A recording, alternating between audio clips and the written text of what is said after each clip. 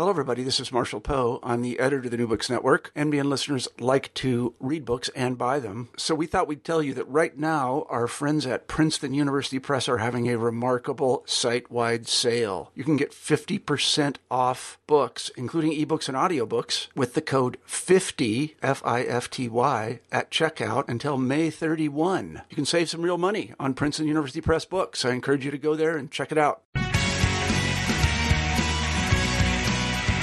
Welcome to the New Books in Political Science podcast. My name is Heath Brown, and today I have the author of Incarceration Nation, How the United States Became the Most Punitive Democracy in the World.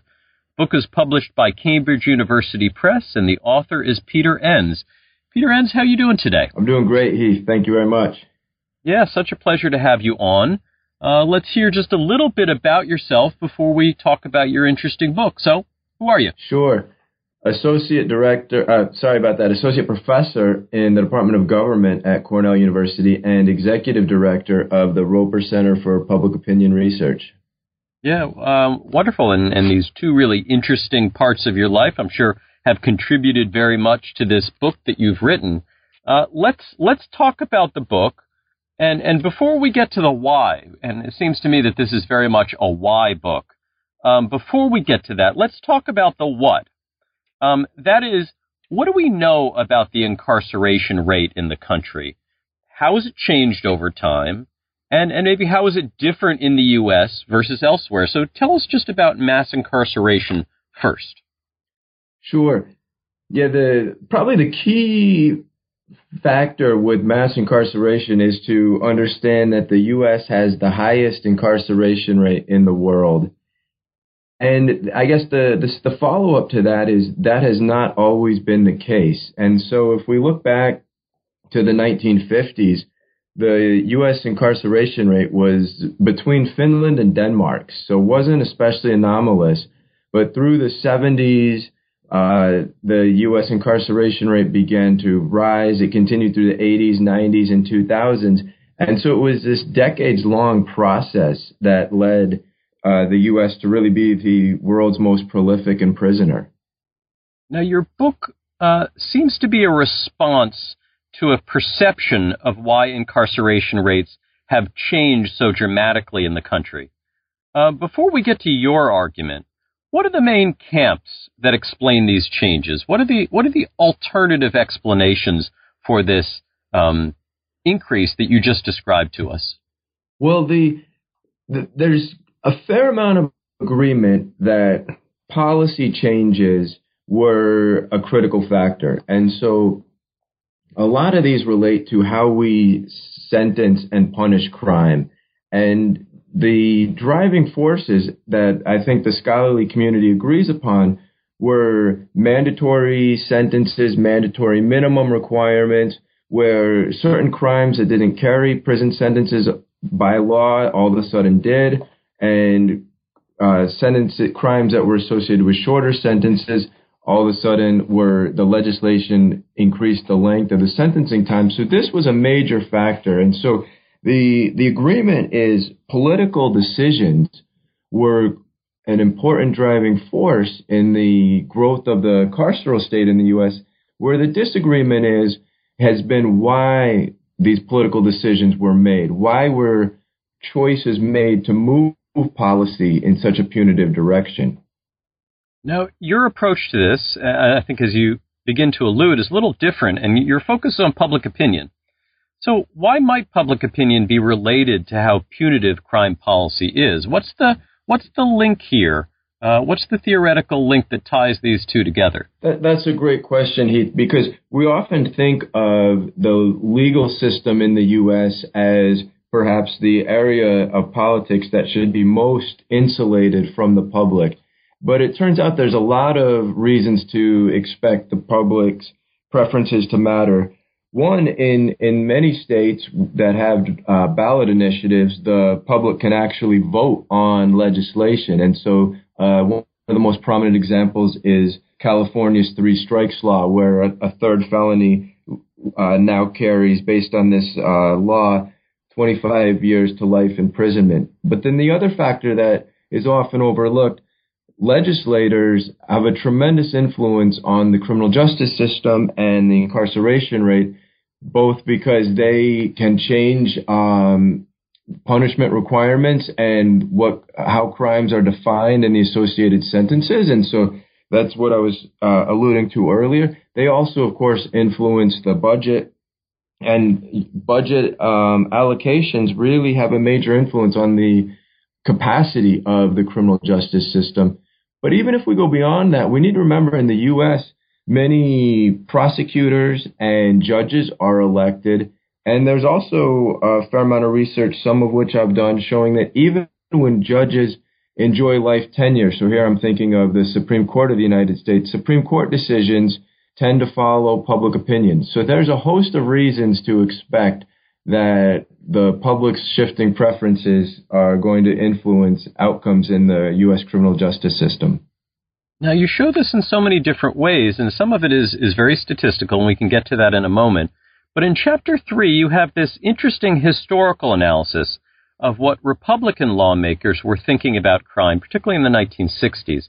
Will you talk a little bit about how the Nixon administration thought about crime as a policy, but also as a campaign issue? Sure. And when I was first doing this research and giving talks, audience members would often say, how can public opinion be a driving force? And Nixon would often come up as an example, that Nixon was campaigning on being tough on crime. Nixon was leading the agenda. So I decided to look into this. And one of the key puzzles for me was, if Nixon was leading the way, why did his 1968 campaign emphasize law and order and being tough on crime? That was such a priority. Yet in 1960, in his unsuccessful campaign, that wasn't the case. He wasn't mentioning crime or law and order. So I was puzzling about why this change. Because if he was leading the way, I would think he would do it at both. This would be, if this was his political preference. But it turns out, and one way I got at this was looking at internal memos from Nixon's campaign. And what we see is they were polling the public. They were looking at other polls at the time in 68 and kept finding in the data that the public was concerned with crime. Public wanted a tougher approach. And these internal memos show that the campaign was crafting a strategy to address these public concerns. Now, you also collect a lot of public opinion data to write this book. What did you turn to understand the changes in attitudes towards crime? Is this a single poll that's been taken over time, or tell us just about the data collection that you did? Yeah, it really required going to hundreds of public opinion polls. And so one of the key resources I used was the Roper Center for Public Opinion Research. And the reason it was so important to gather so much data, because over time, the key to understanding how public preferences shift is getting survey questions asked the same way at different time points. And what that allows us to see is how the public opinion, how responses were changing. And so I gathered as many public opinion questions as I could that related to attitudes toward crime and punishment. And so these are support for the death penalty, support for spending more on prisons. There's also questions on whether the public thinks the courts are too lenient, whether the public thinks the role of prisons should be towards punishing or rehabilitation. So dozens of questions asked repeatedly through surveys from 1950 to the present. And then I was able to look at all these and examine exactly how public punitiveness was shifting through the decades. Now, these data allow you to make this argument about the role of public opinion. What did you find? Are policymakers driving public opinion on crime, or is the public driving the policymakers? What's the story that you ultimately tell in the book? Sure. It turns out that it's the public is driving the bus here. And of course, politics and criminal justice is a complicated process. And so factors do reinforce each other, and you could envision the public moving more punitive and then a politician making a speech in response to that and other members of the public hearing that speech. So you can envision this back and forth always happening. But analysis after analysis, regardless of the time period I focused on, showed that public opinion tended to shift first, and then the political reaction, the response by political leaders in the criminal justice system followed. So if the overwhelming momentum was coming from public opinion. Now, what we haven't yet talked about is the role of the media. And in the book, you deal with the role that the media, particularly newspapers, play in this relationship between changing public opinion and changing policies from policymakers and the way it moves back and forth.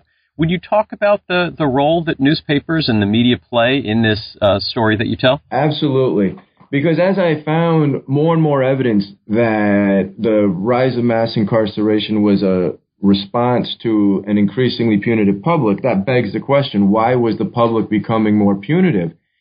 And it turns out, just as you allude to there, Heath, media coverage of crime was the critical factor. And so what we have is crime begins rising in the 60s and continues through the 70s and 80s. And media is covering crime more and more. The more the crime rate rises, the more media attention. And of course, media coverage of crime tends to have very specific characteristics. Media tend to over-report violent crimes, over-report crimes committed by racial minorities, and tend to focus on crime in a very particularistic, almost sensationalist way, emphasizing the nature and the specifics of that exact crime. And what this does is has a combined effect of, as the crime rate's going up and more attention in this particular way is being devoted to rising crime rates by the media, this translates into an increasingly punitive public. Now, when we get to this level of newspaper consumption, particularly as you look back, I mean, your book isn't just about the near term. It's really going way back to the 1950s. And if we think about the 1950s and 60s and where people were getting their news, it was primarily in local news outlets. So this does raise the question, is what you found mainly a national story, or is it consistent across the country? Is this way in which local news has covered crime been relatively uniform when you look to the different parts of the country, or is this something that is sort of happening in different ways in different communities? The local national contrast you bring up is absolutely fascinating, and this was something I wanted to really think through for the book and this research, because you're absolutely right. So much of crime and exposure to crime and media coverage of crime we might think of as being a local issue. So the first thing I did was I wanted to understand how crime changed at the local level versus the national level, and where does crime behave in different ways across local areas. And of course, across states, the crime rates differ. Some cities have more crime than others. But if we think about how crime changes, is the crime rate, whether we look at property or violent crime, increasing or decreasing, it moves in similar ways across the U.S. And I looked at the 10 largest metropolitan police areas. I looked at all the states, and I looked at the national level. And the crime rate, and this is, again, both property and violent crime, tends to increase and decrease almost there's important variation, but for the most part, it's uniform patterns in parallel. So then the changes in media coverage might also be similar. And so I looked at 6 different newspapers across the country, different parts of different geographic areas, and sure enough, whether they're covering more or less crime is following these parallel trajectories. So it's a counterintuitive finding that even though crime rates, how much crime is being committed differs across regions, whether the crime rate's going up or down is shifting in parallel throughout the country. So the local story becomes the national story. Now, much of the way in which we think about this today seems to be different than in the 1960s and 70s. Would you take us a little bit up to our current environment where there has been much more attention on mass incarceration and some at least of the trajectory of incarceration is not nearly as steep today in the recent time period as it was in the 1980s and 90s. So has there been a change? Is that assertion correct? And if it is, what's changed? Has it been the media coverage or the way in which the public is viewing this issue? Take us to our contemporary time period. Sure, there's definitely been a change, and we're really in an interesting time period in terms of thinking about mass incarceration in the U.S. And one of the most notable aspects is prominent politicians of both parties, both Democrats and Republicans, have called for criminal justice reform. And if we look at the public opinion data, like we were talking about a few minutes ago, the high point of the public's punitiveness was the mid to late 90s. And since that time, the public's been becoming less punitive. So as the crime rate's been going down since the mid 90s, the public, through declining media coverage, has actually noticed this, has become less punitive. Now, we're still a punitive country, but less punitive than at that high point in the mid 90s. And so the current political environment seems to have picked up on this and is noticing that the public's moved in a less punitive direction. And this helps us understand why we have politicians from both parties calling for a criminal justice reform. And do you anticipate major criminal justice reform at the national level and in the next Congress? For instance, put on your prognostication hat for a second. Is the model that you have put together based on the past suggestive of something to anticipate in 2017? Well, definitely suggests changes, and how big the changes are going to depend on a couple factors. So one thing we have to keep in mind, the U.S. has become such a punitive country in terms of how we punish.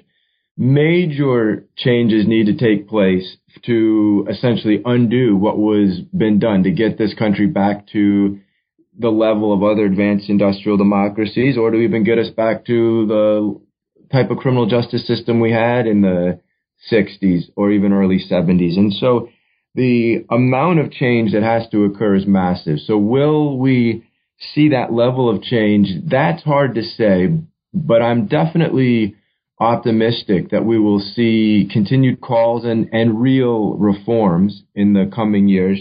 The key factor, though, I think, is both the crime rate and media coverage of the crime rate. If the crime rate continues to decline, I predict the public will become even less punitive and the criminal justice system will follow. If the crime rate goes up, then a lot hinges, as we've discussed, on media. If media continue to cover crime in the if it bleeds, it leads fashion, rising crime rates could really start the process all over again of a more punitive public and the criminal justice system following. But media has a lot of choices, and we see this more recently with media sometimes presenting a more nuanced view, talking about the root causes of crime or what policies might be the best approach to addressing crime, and also some media coverage of serious imperfections in the judicial system. And if media provide the public with a more nuanced, comprehensive view, rising crime rates don't have to translate into a more punitive public. So it really depends, I think, on what crime does and what media does in the coming years. Yeah, the book, again, is Incarceration Nation, How the United States Became the Most Punitive Democracy in the World. The book is published this year by Cambridge University Press, and the author is Peter Enns. Peter, thank you so much for your time today. Thank you, Heath. I really enjoyed it.